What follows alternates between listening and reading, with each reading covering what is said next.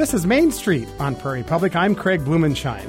Despite life-altering trials in Bill Vossler's life, being abandoned by his father at age 3, the painful biblical rantings of an apocalypse granny, and the effect of an alcoholic home, he was saved in many ways by an empty lot across the street, and he has now written his memoir, Days of Wonder. Author Bill Vossler, welcome to Main Street.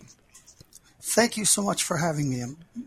I'm pleased. Thanks, Craig. You have written thousands and thousands of articles and more than a dozen books. Bill, what prompted you to write your memoir, which is really a wonderful chronology about your childhood, difficult at times, adventurous and imaginative at times? What prompted you to write the book? I started writing a monthly column with the St. Cloud Times newspaper, and as I was writing some of those, initially it was supposed to be about natural history, and then as things changed, I started doing some of the childhood things, and that was the trigger. However, the difference is that only 6 of the pieces in this book of 95 stories, Days of Wonder, were actually published before, so most of them are brand new. You were born in Billings, Bill, but you also spent a great portion of your childhood in Wishick, North Dakota. Correct. At age 3, Mom divorced my philandering dad and came back to Wishick, where I grew up through age 18. This is a book that is full of a childhood's imagination, a child's wonder, his ability to cope with a lot of tough things. I've condensed it down into 8 words, Bill, and I'd like to throw those words at you and have you respond about what you've written about, the issues and the people that I'm going to talk about. And the first I think we need to visit about is your father. Yes. After leaving, I saw him only twice more. He abandoned us when I was 3. I saw him 2 times after that, when I was 6 and when I was 9, both times for about 10 minutes, and both times on the way to school. I cried when I read those, Bill. I just did. It was just really impactful to me. Yeah. I cry every time I read those as well. And what I took away from it actually was a positive, that I wanted him to come back so badly that I created stories, I wrote stories, I thought stories about him coming back, about him smiling, about him saying he loved me, and also the negative stories that he had not come back, and so there was proof. And I think that is part of why my imagination developed as it did. You desperately wanted a father figure in your life. Exactly. And I was lucky. I grew up in Wishick, where It Takes a Village is true and real. When we came back from Billings, Mom was hired at the bank by Walter Seiler, and these people throughout the town just really watched over us. We had mentors, John Ackerman, who every time he'd see me, he'd say, "What's your name? What's my name?" And now you know who I am. I mean, it was fantastic. You spent a good deal of time hiding from some of those folks too, Bill, in the book. I did. The religious part was really very difficult because we were told constantly what rotten people we were, that we were born with this natural sin, and that when Apocalypse Granny, as we called her. Yeah, let's talk about her right now. My step-grandmother was Mary Fetzer, and my mom remarried her son. And after the marriage, one day we're sitting and eating, and the door crashes open, and here is my step-grandmother, Mary, and I didn't know who that was. And right. She has a Bible in her hand, and she starts thumping it and reading from it and talking about how Mom had made her son, I can't think of the word. An adulterer.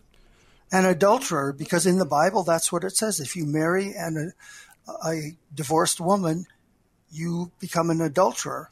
And then she also talked about the sins of the father are visited upon the children unto the 4th generation. And so every time she would come over, and in the beginning, this was common. She would go through both of those. She would read verses from the Bible. She would read about adultery. She would read about the children and the effects of the father, which I knew meant my rotten father. But then she would also talk about the end of the world. It was always something that was the end of the world. Whatever happened in the world, when there were earthquakes, she'd come over and smash the door open, and she would stand there and read about something from usually Revelation about earthquakes or about Blut auf der Mond. Mm-hmm. There's blood on the moon. It just went on and on. Next word I have, Bill, is baseball, and I'm going to add another word into that, in vacant lot. You talk about baseball actually quite a lot in your book. Yes, it was something that we did every day that we possibly could. I mean, I look at kids today and I just feel sorry for them that they aren't doing all of that. We started playing baseball, and eventually we were hitting the ball too far across the street off houses, so we knew we needed a diamond of our own. And when I came upon that idea, I thought, you know what, we're going to have a stadium. And I had all these plans on how to build an actual stadium with seats and an outfield fence. What we ended up having was we had a pitcher's mound, we had a dugout, we had a place for people to warm up, we had a fence at the back behind the plate to catch the ball, and we cut the lawn for baselines, and we just played an awful lot of baseball. And kids from all over town came to play. But, you know, it didn't take many kids for us to play. 4, 5, 6, 8 kids we'd be playing. You knew you were going to be on the Yankees someday. Oh, my gosh. I was positive I would take Mickey Mantle's place in center field, and discovered that, no, that wasn't a possibility when I started playing high school baseball, and I was not any good. I was fast, that was all. But I didn't have any talent. I couldn't throw. I pitched slower and slowest, and we only won one game during my 4 years of high school baseball. And there's a story behind that, a very quick one. With about 40 years later, I got a phone call, and Doug Kramer says, "Hi, Bill, this is Doug. Do you remember that base hit I hit over second base to score you from second base in this game against Napoleon?" I says, "Of course I remember that. It's the only game we ever won in 4 years." You were adventurous. I think that might be an understatement. Tell us how you kind of thieved your way into copy scorecards at the school. I was working at the school with the janitor, and I would go back and forth as we cleaned, and I'd see how teachers were using the Ditto machine. And so when I wanted to make score sheets for our baseball playing, I went in one day. I knew the back door was always open to the school, high school. So I went in and found some Ditto sheets and took them home and made scorecards, and then sneaked back in one day and copied. And it took a little bit for me to figure out how to copy them with the copy machine, and I was worried, that somebody's going to catch me at it. And I thought they were going to. It's in the book about how I was scared as heck, had to hide behind the copy machine as I heard footsteps. But the footsteps went up the other stairs and not the downstairs to where I was. You had a paper route. You delivered the Minneapolis Star-Tribune, and you didn't want a paper route when it was given to you, so to speak, but it became your pathway to exploration and adventure. Absolutely. And, we delivered the Minneapolis Tribune, the Minneapolis Star, the Grit, and the Fargo Forum. And I could get out and be alone, and the town was quiet, and I could think what I wanted to think, and I could see all these wonderful, beautiful things in nature. And then meeting with the customers, which leads to another interesting part. And, Wishick was a town of no stories. Nobody ever told a story about their past. One time, years later, when we were at my younger half-brother's wedding, all of Mom's siblings and their spouses were there, sitting around on a bed in a motel, And they were totally quiet. And afterwards I said to Mom, what was that about? And she says, well, what's there to talk about? And that's kind of what the whole sense was in town. Nobody ever told a story about their past. So that was part of my incentive about writing this book, to get some of these stories out. Railroads come into play in your book, and a child's exploration of walking the rails and almost getting into trouble, not once, but twice. Yes. I love to walk out to the minnow pool where I would catch minnows, and I would have fun with minnows, watching them, and then all of a sudden jump at them and see them scatter and wondering how in the heck can they do that without running into each other. But I would catch minnows and then we'd use them to fish. And as I was coming back one day with this can full of minnows, there was water in the fields, and I was scared of water, and I couldn't swim, and I didn't know how deep it was. I mean, I really wasn't thinking. I was probably 11 years old or so. And I felt the thrum of the train on the rails and realized, oh my God, what am I going to do? I can't stand just alongside the tracks because I'd be sucked under. And so I knew what I had to do was run back towards the train. And I did. I ran as fast as I could. I threw the water away, and just before the train arrived, I dived off onto the highway. Just lucky. You raised chickens at your house, Bill. You were asked to guard them one day, you recount, and had a little fun with maybe rocks and a BB gun, but maybe it didn't turn out to be fun. Yes, we did this many times. I guess I didn't make that clear. That was something that our stepdad had us do, watch the chickens so they wouldn't jump over the fence or fly up to the top of the fence and jump over, because some had actually done that.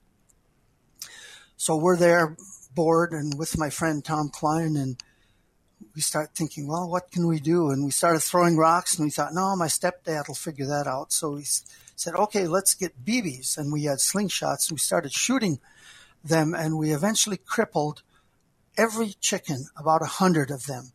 And when my stepdad came home, he said, why in the heck are they all out in the sun? And I said, they're sunbathing.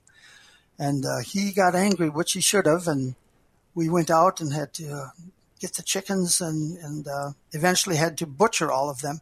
He also went over to my friend's place a block away and spanked him as well as he spanked us. The only time I was ever spanked by him. You raised potatoes and didn't necessarily look forward to that each year. Yes. Originally this book had a subtitle of trying to avoid work. You talk about that often. Yes, I do, which is interesting because I have a real work ethic now.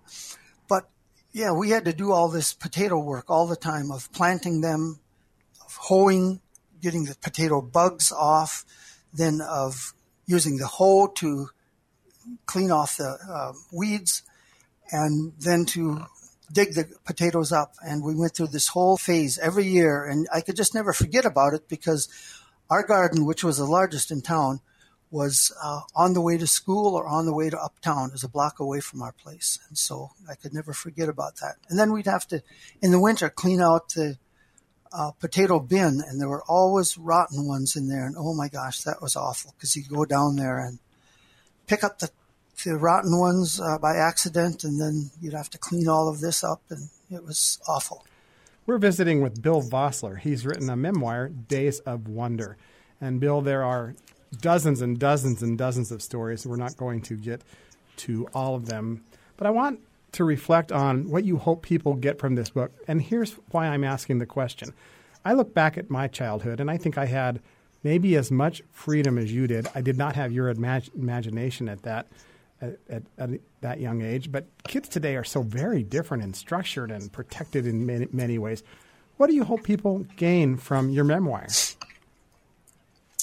There's several things. Number one, I think, is that how It Takes a Village works, and how that saved me, that and spending time in the empty lot, which I'll talk about a little later. But I had mentors who watched over me. I was also, second, lucky to have places to turn for refuge when life became too difficult. It was a small town, 1,288 people, Germans from Russia, or as I call them now, Germans from the Ukraine, because that's where they were from. In 1763, Queen Catherine of Russia, who was German, Prussian, laid out a manifesto that said that she wanted people to come into Russia, which would be into the Ukraine. And in exchange, people got these incredible perks. Free transportation to the settlement, no taxes for 30 years, interest-free loans for 10 years, self-rule, religious freedom, no military service for their children. And within 4 years, more than 6,000 families, 27,000 people, including my forebears, emigrated 1,500 miles to the Ukraine Volga. And each family received 75 acres, a wagon, plow, horses, tools, sod house. But life was difficult. Within 10 years, 4,000 of those original Germans had lost their lives or been sold into slavery by the Kyrgyz, Kalmyk, or Bashkirs.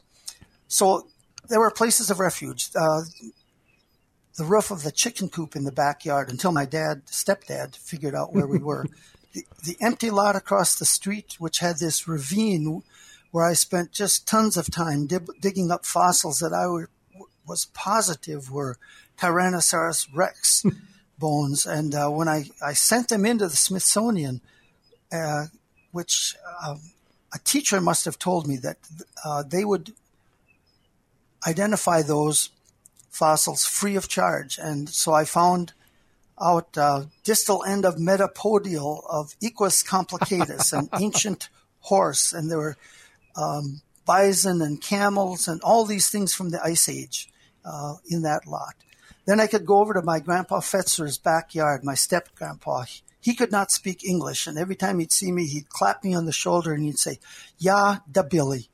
And we would just sit there and he was working on his wheel, sharpening things. Mm-hmm. And what I always thought was interesting, he would sharpen a knife occasionally, and then he'd look at the house. And I knew he and Grandma did not get along. So I had my imagination thinking, oh, my gosh. Then there was the baseball diamond that we built. So that was another part of a place where I could go, and then delivering newspapers. Bill, do you still have that 1881 Indian head penny? I do. Yes, I do. I sold off most of my other coins, but I kept that one. What other things did you find when you were young that you kept? Stamps. That's really about all, I guess. Well, some of the notes I took when I was a kid. I don't have any of the short stories I wrote, but I was amazed to find out one of my church mates said, "Oh, you used to bring short stories to church all the time, and you kind of pushed us to read them while they were giving the sermon." So that was kind of a curious thing. And, my life in that town was filled with unique, even alien situations. And I think that's another thing I wanted to point out to people, that, my grandpa stole a horse and ended up in prison. My dad was, the book begins the first time my father died. Mm-hmm. And that tells a story. My mom was divorced in 1949. My dad married 8 times. My wife, Nikki, always says, I wonder how many times he was divorced, because he was married in 6 different cities. He was a prisoner of war during World War II. And then in growing up, I did things that nobody else in town was doing, and I just thought they were normal. To build a baseball stadium if you wanted one, to dig fossils out, to get more library books than you were supposed to. You read there. Bill, you read an awful lot.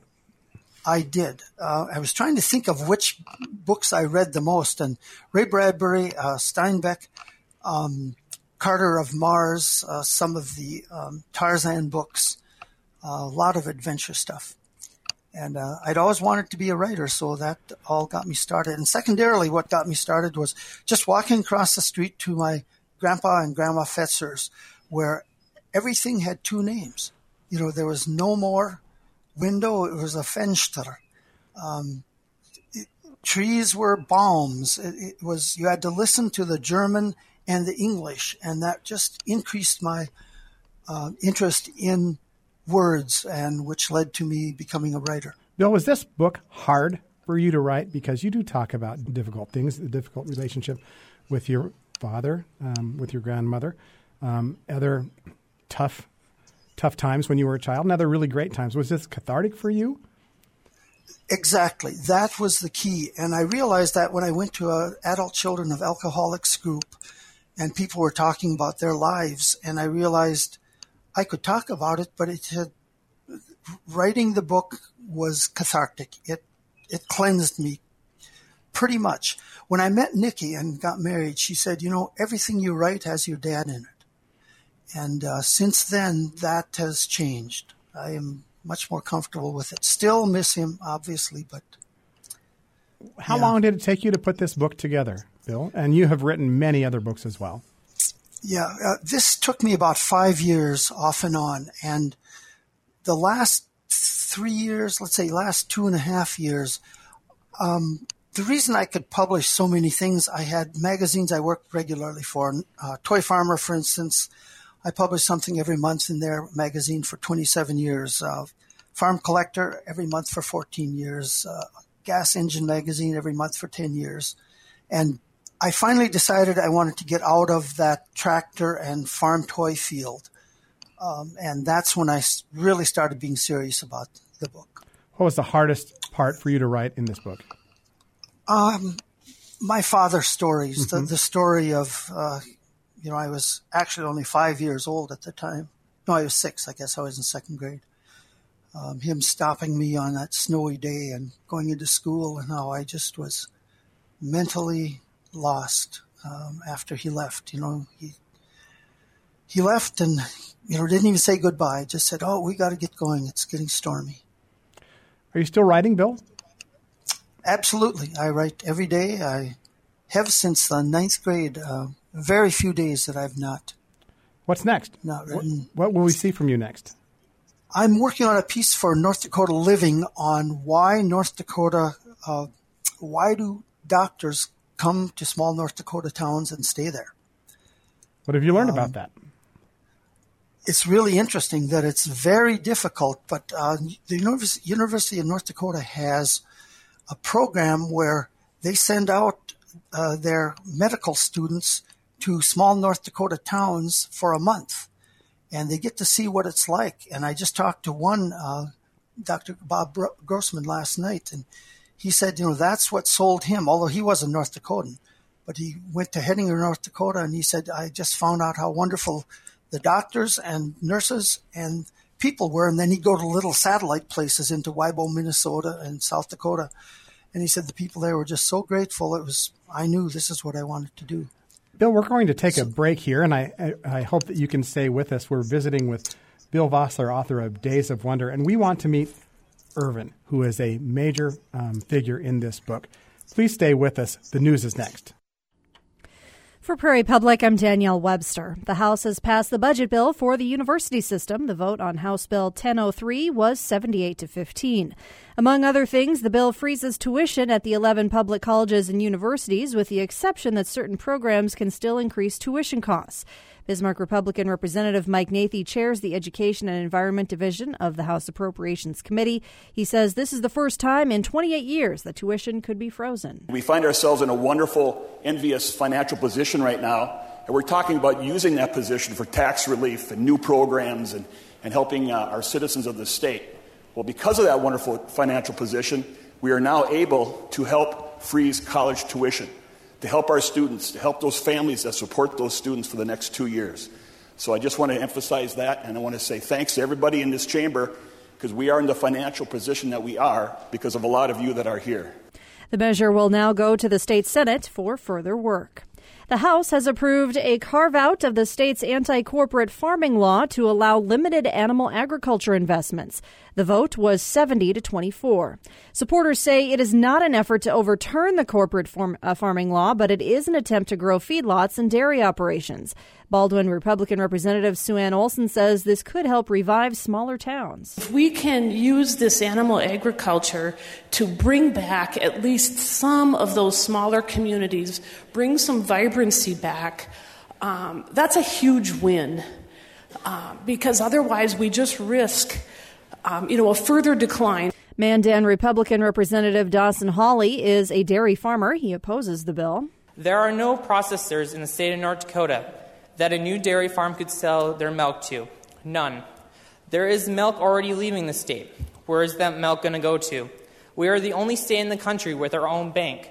Why are we not offering incentives for our current family farms and new family farms to grow? The measure will now be considered in the Senate. And fishery biologists say this could be a tough year for winter kill across the state. Heavy snow in December can increase winter kill on marginal waters because it prevents oxygen from being produced. North Dakota Game and Fish outreach biologist Jim Job says dissolved oxygen testing is going on statewide. Our fisheries biologists go out multiple times a year and take what they call dissolved oxygen level tests, where they can drop something down and test the oxygen parts per million. They're doing that all winter. You know, we're starting to see signs of some of the lakes being susceptible to fish kills. The testing also checks for water clarity, temperature, and pH levels. Game and Fish officials say there is a plan in place to restock lakes severely impacted. If you suspect winter kill, you are urged to contact the Game and Fish Department at 701-328-6300. That's 701-328-6300. For Prairie Public, I'm Danielle Webster. This is Main Street on Prairie Public. I'm Craig Blumenshine, and we're continuing our conversation with author Bill Vossler. He's written a memoir, Days of Wonder, about his time primarily in Wishick, North Dakota. Bill, tell me about Irvin. Who was he? Irvin was a friend who was 24 years older. When he was a kid, when he was 12 or 13, he fell off the top of a loaded hay rack and hit his head on the side of the rack. And he was 12 years old after that for the rest of his life.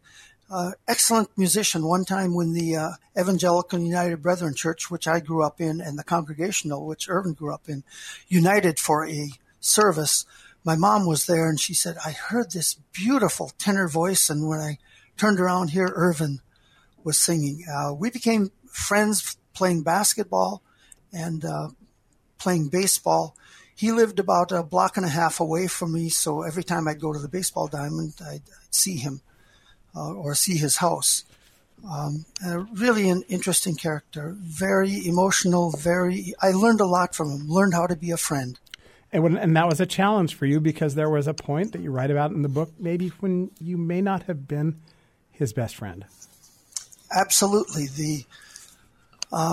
I was ashamed of him because, you know, when girls would come by or something of that sort, and I was talking to Irvin or spending time with him, and Irvin would, you know, be Irvin. And you could tell he was mentally challenged. And I was thinking, oh, they're going to think less of me because of it. But eventually I learned it's just the opposite.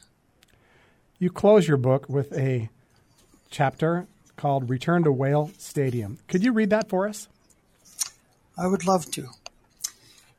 One June day in my 40s, clutching an ancient glove with a baseball tucked in its pocket, I made a pilgrimage to the stadium we built when I was in my early teens. 3 decades since I'd seen Whale Stadium.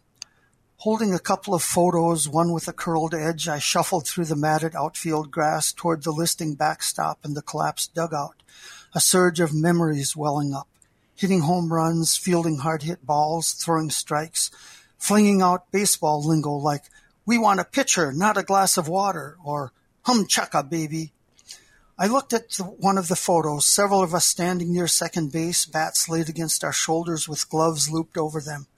We are leaning against each other in an acceptable show of that powerful friendship which comes to most males only once in their lifetimes, during junior high.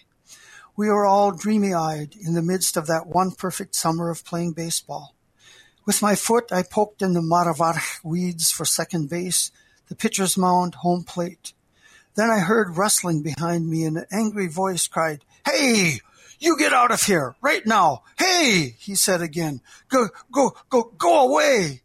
I turned, and a stooped old man with white hair, wearing an engineer's cap, hobbled towards me, glaring. He brandished a bat and held a ball in his stiff mitt. For a moment I was taken aback. Then I said, "Irvin, it's me, Bill." The fire of time had left only ashes of the man he had been. He stopped. His rheumy eyes widened, and a great smile creased his lined face. "Biddy," he choked. "Biddy, yeah, Biddy," grasping my hand like a lifeline. "But do you remember the time I hit a home run off you? He. "Yeah, Irvin," I said, slipping an arm around his shoulder. "I remember." We walked for a moment, arms around each other's shoulders, the comfortable cloak of long-ago friendship slipping over us once again as we surveyed the ruin of years. "And do you remember?" "Ooh," he said, "I remember." His eyes widening. He covered his crotch with a hand. "You hit that one good. He. You hit that one good, Biddy."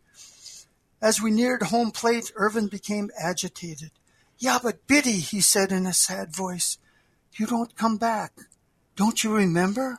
Always friends, always together." He raised a finger in our friendship salute, and I raised mine too, tears filling our eyes. Irvin said, "You said that. I remember. Why don't you come to visit me?" His words burned my heart.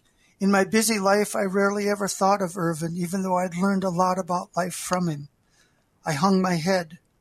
During the long silence, I struggled with tears. Finally, I shrugged and in a whispery voice said, "Even though I haven't come home in a long time, Irvin, I come back here at Whale Stadium with you. Anytime I want, up here." I touched my temple. "Or with this photo," which I showed. "Ooh," he said, "Randy and Jim and me. Yeah, but Biddy, sometimes I walk over here and stand, and I see us playing baseball." His eyes were far away. "You and me and Randy and Ronnie and Jim playing baseball. Up here." He pointed at his head. "I see us too." My eyes were moist. I hugged his wide, sturdy shoulders, and we embraced fiercely. "Me too," I said, muffled. "Me too." After a moment, I took his bat, feeling its good, cool smoothness in my hands, and walked toward home plate. I scuffled with the toe of my wingtips and cleaned it off. I turned and motioned Irvin towards the pitcher's mound. His eyes lit up. "Chucka! Chuck it in here, baby," I said. "We don't have forever to get ready for Yankee tryouts, do we?" Or the Dodgers, Irvin said, as he slowly wound up. The book is Days of Wonder, a memoir by Bill Vossler. Bill, where can people find the book?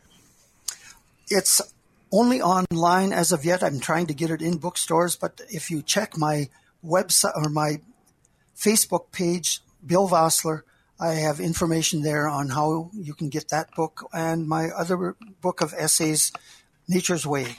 Bill, thank you for joining us on Main Street. Thank you so much for having me, Craig.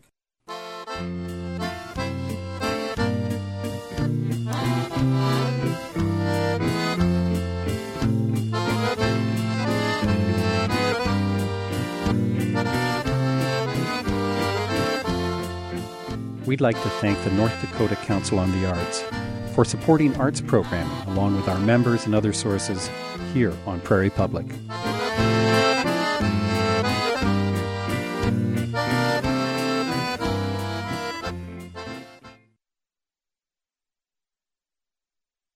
This is Main Street on Prairie Public. I'm Craig Blumenshine. More than 45 million Americans have an addiction to drugs or alcohol. 94% of them never get treatment. Ashley Thornburg explores a program at the Ridge Treatment and Reentry Center that takes a holistic approach to recovery. The Ridge Recovery Center is an unremarkable building in a nondescript neighborhood.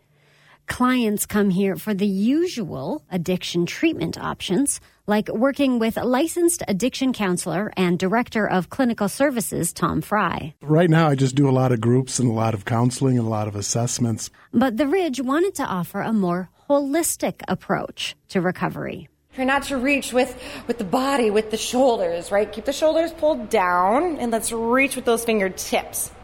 Once a week, clients can pop into a yoga class with Sarah Van Ostrand. Now you feel your scapula's pulling away from your spine. It's exactly what you want.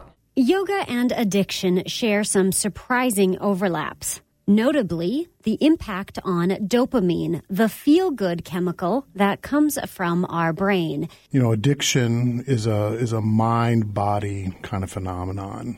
people develop a dependence on a substance physically, that has a huge effect on their mental health, Homeostasis of dopamine is a key indicator of health, and dysfunction in the regulation of dopamine can lead to addiction. This from the paper, Role of Yoga in Management of Substance Use Disorders, a narrative review, as found on the National Institutes of Health website, that looks at yoga and its ability to regulate our dopamine levels. And let's unify our practice today with just one breath together. And so just like deep breathing is an antidote for anxiety, right? A panic attack. You can go through deep breathing. So too, yoga poses have the same sort of neurotransmitter enhancement, that can help the brain and help the mind and create calm and control. Let's give our bodies what it needs today, and that is a moment to be still. My highs were manic, without control, and then I would self-isolate. That's Cindy Jones. She's celebrating her second stint with sobriety.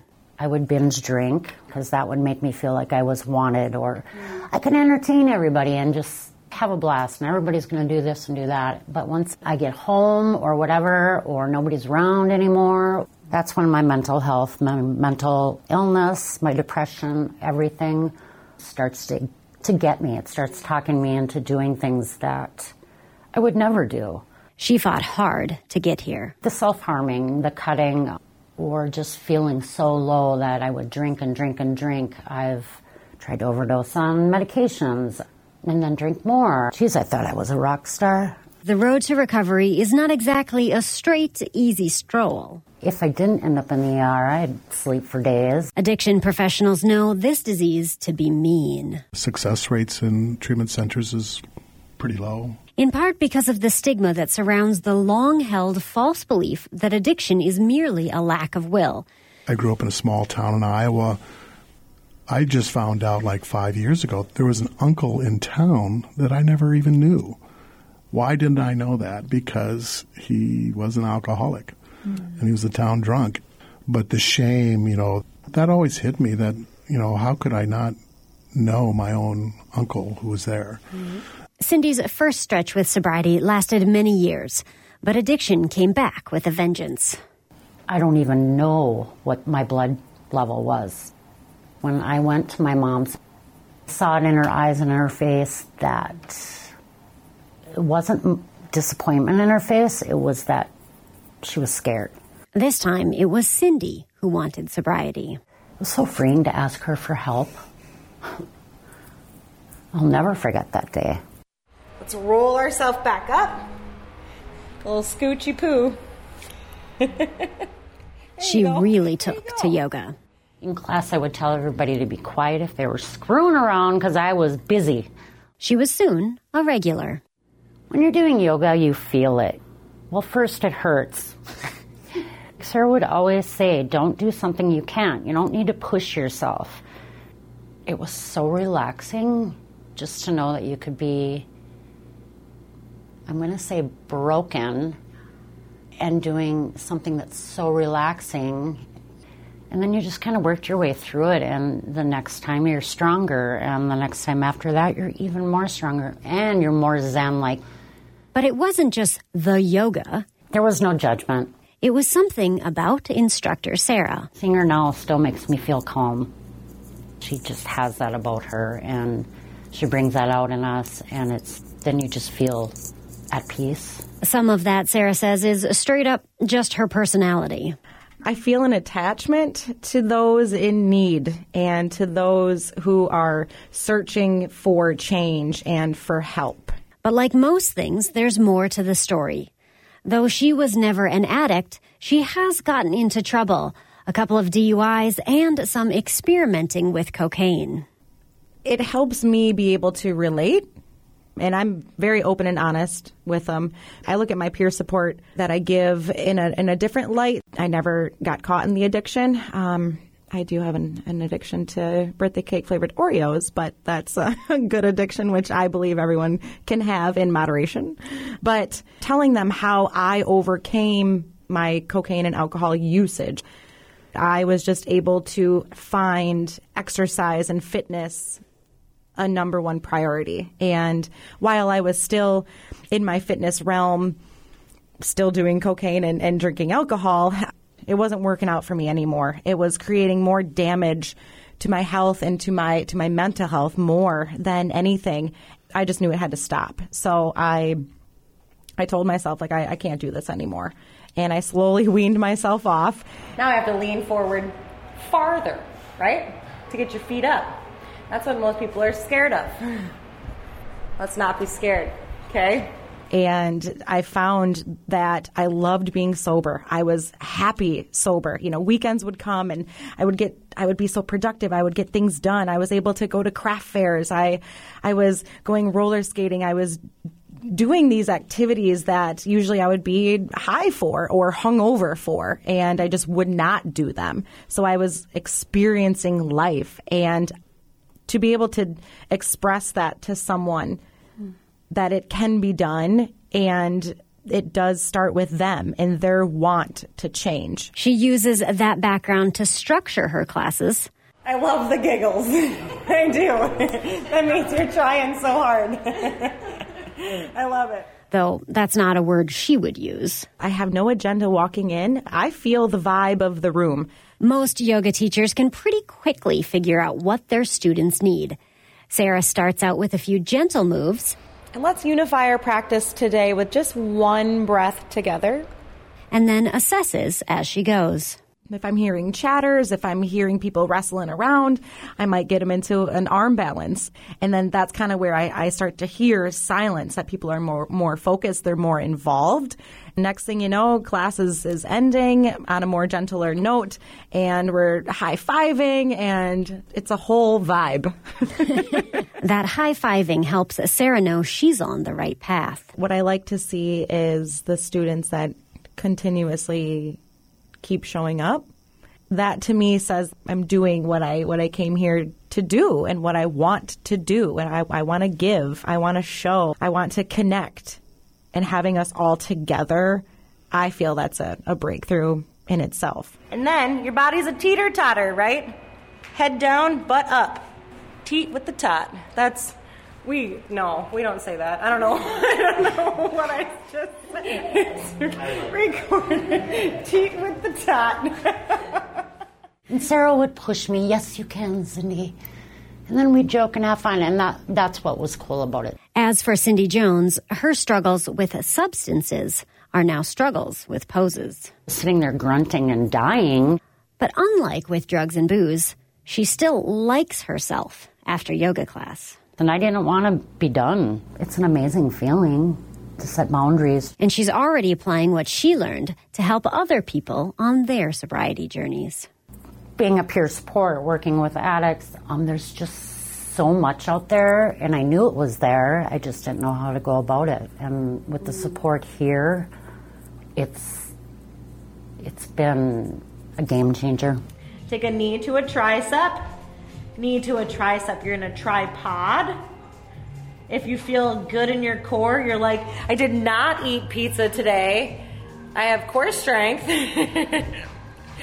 Then kick your legs. Yes, just like that. For Main Street, I'm Ashley Thornburg. You can learn more about the Ridge Recovery Center at ridgend.org. That's RIDGEND.org. We've also linked a paper from the National Institute of Health and Yoga and Addiction Recovery on our website. Dakota Datebook is next. Hear what it means to be Bosnian. A lot of people from Bosnia was displaced all around the world. A lot of us returned. I was a refugee for almost 9 years. Update your image of Wales. Chapel going, coal mine working. That's all gone. It's all in the past. It's a myth. And enjoy the incredible art of Spain. It's just what you may expect. A surreal experience. On the next Travel with Rick Steves. That's coming up Wednesday at 8 Central, 7 Mountain. Jessie Veter of Watford City is a writer, columnist, musician, and rancher. Here's her essay, Heritage Cooking. Have you ever had cream noodles? Well, it is what it says it is, only add potatoes and onions fried up in boiling butter. Then hand make some thick noodles and add heavy whipping cream, and there you have it, cream noodles. These are the things we eat in January, Lord save us. Carb-filled white things with cream and butter, give or take a potato or some chicken, add a side of sausage, and save the consequences for later. And if we're not eating it, we're planning for the next excuse of a celebration and a reason to cook it up. I hope we all have dishes like this, little indulgences and reminders of our childhood in our mother's or grandmother's kitchens. Cream noodles is that for my husband. His mom was raised by her grandmother in the middle of the state, who still spoke German in the house and taught her granddaughter the subtle art of adding the milk to the egg so that it measures out properly with the flour. Turns out there's a fine line between a noodle and a dumpling, and I may have never known any of this if I hadn't started dating her son. I wouldn't have known about homemade cream peas either and how well they go with mashed potatoes and pork chops. And thereby I would have been missing out on another winter meal staple that puts my husband front and center in the kitchen with me following behind as his cheerleader and potato peeler. It would have been a small tragedy. The important role that food plays in the foundation of our lives is no big revelation here. It's been studied and milled over. The poetry and the music about it has been written. But the fact that one of my mom's favorite dishes is now my husband's cream noodles, so much so that he made them for her on her birthday, is a sweet little unexpected connection that the two of them share. And my husband, he takes the task seriously. If he gets in a bind or has a question, it's a great excuse to call his own mother. And it's even more fun for him to call her after a successful meal. I don't know how many times they've gone over the stories attached to these heritage dishes or the subtle ways they've gone wrong or right over the years. It doesn't matter. It's a countless point of connection, and it's special. Last month before Christmas, my husband took the girls to his parents' place for a baking day, and on the agenda was Kuchen, a German heritage custard-filled dessert. They made up pans and pans of it to give away and store in the freezer for company or for a special occasion. Last weekend, I took one out of the freezer when our pastor came to visit, and let me tell you, having that dessert on the ready gave me an unjustified sense of ranch wife confidence that I needed in that moment. Now, it's confidence I didn't earn, but it helped balance the amount of shame-filled panic power cleaning I did in preparation for his visit. Maybe someday this Scandinavian-bred girl will learn the art of making Kuchen the way I learned the art of making Nefla. But these days I'm just appreciating the fact that my daughters are interested in being involved in what's going on in the kitchen. The other night my 7-year-old took a bite of her hot dish and declared, again for the 50th time in 2 days, that she wanted orange chicken for supper tomorrow. Because 6 months ago we had lunch at a Chinese food restaurant in the mall in the food court in the big town, and she's been searching for that high ever since. Now, if we lived in the big town, this request would be simple to fill, but our nearest Chinese food restaurant is 60 miles away, and that's a little far for delivery. So because she hasn't let up, my quest to recreate her orange chicken experience starts today. I'm telling you now, I'm not equipped, but I guess that's what the internet's for. I'm aiming for minimal disappointment. I'll let you know how it goes. If all else fails, we have a good excuse to make cream noodles. Thanks, Jesse. That makes me hungry. Dakota Datebook is next. Support for Prairie Public is provided by North Dakota United, an organization of over 11,000 education and public employees serving the public every step of the way. Information available at ndunited.org. This is Dakota Datebook for February 21st. Unusual and even bizarre events can pop up during sessions of North Dakota's legislature. In 1890, during the state's first legislative session, the House of Representatives convened one day at 7 o'clock in the morning. Several members overslept, requiring a call of the House to compel their attendance. The sergeant-at-arms went out to rouse the missing members. He reportedly fired blanks from a revolver to get one representative out of bed. Another member was roused by a large cannon firecracker. Another event in 1893 involved a Senate committee investigating newspapers for slanderous articles that tied lawmakers to blackmail. The committee even queried a Fargo newspaper correspondent about his reporting. In 1903, a 60-mile-per-hour wind smashed windows and blew away part of the Capitol's roof during the opening day of the legislative session. A roof cornice smashed into a brick chimney and dislodged hundreds of bricks that came within inches of crashing through an open hole in the roof. They could have smashed through the third-floor ceiling onto the desks of the House Speaker and clerks. Outside, the wind even lifted and carried pedestrians. In 1945, the House deadlocked on electing a speaker, prompting a group of lawmakers to go to Bowman to bring back a representative who was ill at home and unable to walk. He was wheeled into the House chamber in a wheelchair to break the day-old tie. And on this date in 1953, lacking a gavel, the President pro tem of the Senate used a stenographer's high-heeled shoe as a gavel to bring the Senate to order. The Senate lacked enough senators to conduct its business, so Senator R.M. Streibel of Fessenden wrapped the shoe again, recessed the Senate, and returned the shoe to its owner, Dagny Olson. The moment became a national news story, with headlines from Ohio to Washington to New Mexico declaring gavel wielder well heeled and Senate is slippered into short session. In 1983, the House Speaker set a dress code for reporters and photographers, citing lawmakers' concerns about the sloppy dress of the media. The dress code to be allowed on the House floor was a suit and tie, a sport coat and turtleneck shirt, or a sport coat and sweater for men, and a dress or suit or slacks for women. The Speaker's dress code was not popular among the media. Today's Dakota Datebook was written by Jack Dura. I'm Merrill Pepcorn. Dakota Datebook is produced in cooperation with the State Historical Society of North Dakota, with funding by Humanities North Dakota. Hollywood producer Dee Dee Gardner has delivered a string of acclaimed movies in the past few years, including Selma, 12 Years a Slave, and this year's Oscar contenders Women Talking and Blonde. I think I'm interested in the idea of complicity. What we know when we know it, when we admit to knowing it. Making movies that make an impact on the next Morning Edition from NPR News.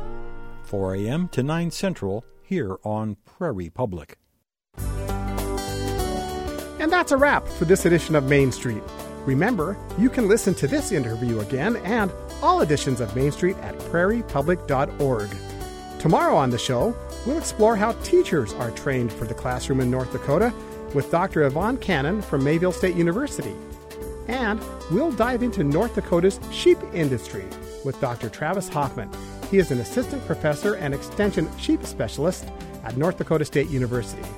That's coming up tomorrow on Main Street. Thanks for joining us and have a great rest of your day.